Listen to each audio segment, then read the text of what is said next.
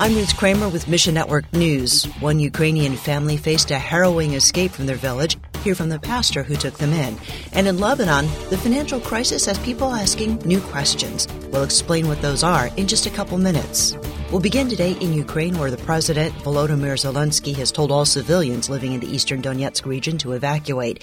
He says the fewer civilians left in the area, the fewer can be harmed by a Russian attack. Eric Mock with the Slava Gospel Association says there is about 100 to 200,000 people that are still in that region living in their basements. And so now they're asking for people to leave, as well as a renewed surge to liberate everything in the Kherson region. So there is still quite a bit of conflict going on. But Christians continue bravely serving their neighbors in this region. SGA partners have given out over 6 million meals since the war began.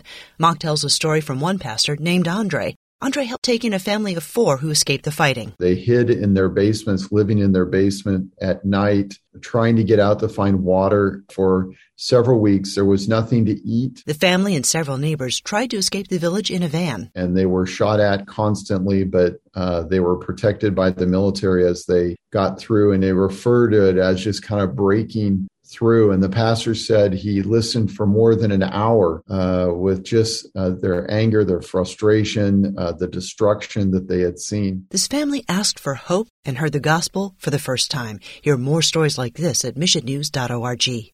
We turn now to Uganda, where pandemic lockdowns led to discipleship opportunities in 2020 and today.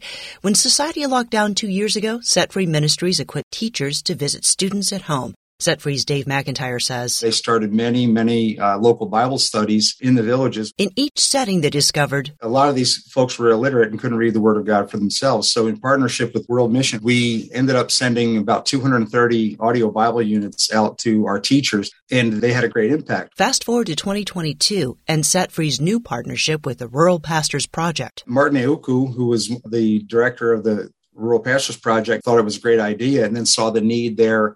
He had many pastors coming in that were illiterate even in their local language. Once again, Set Free teamed up with World Mission to procure 100 treasures or solar-powered audio Bibles. This time, the Bibles are heading to church leaders in remote locations. We're hoping to be a constant source of these for the Rural Pastors Project, as well as doing some training with them in spiritual warfare and living free in Christ. This is our ministry, is training people in these critical biblical facts of who we are in Christ and where we stand, and that we are fighting a defeated enemy. And tales of need and despair abound in Lebanon. The currency's lost 90% of its value since 2019, and more than 75% of the population lives in poverty. Yet hope remains. God is moving, and hearts are changing amid Lebanon's desperation. Pierre Hosny of Horizons International says, we have definitely seen a ripening of hearts. So many people are open to the gospel. We've seen genuine spiritual thirst from them. As traditional barriers crumble, people open up to the hope of Christ. One man who worked at a prestigious real estate company asked Pierre if Horizons could help him. He actually very shyly asked where he could sign up for a food portion because he works on commission and he has no salary. That's unheard of in Lebanon. People are so proud of their rich lifestyle and they would never admit they would need help. 2 Catholic women met an evangelical believer one day and formed an unexpected friendship. In the past, the traditional Christians like Orthodox and Catholics would be very reticent to get involved in any kind of evangelical activity because they viewed us as a cult or like a Jehovah's Witness type of group. But the openness to the gospel has been just off the charts for Christian background as well as Muslim background people in Lebanon. Thanks for listening to Mission Network News, a service of One Way Ministries. We're listener-supported by people just like you. So by giving to Mission Network News, you enable us to keep the stories of God's kingdom coming. So join us here on Facebook, Twitter, or Instagram.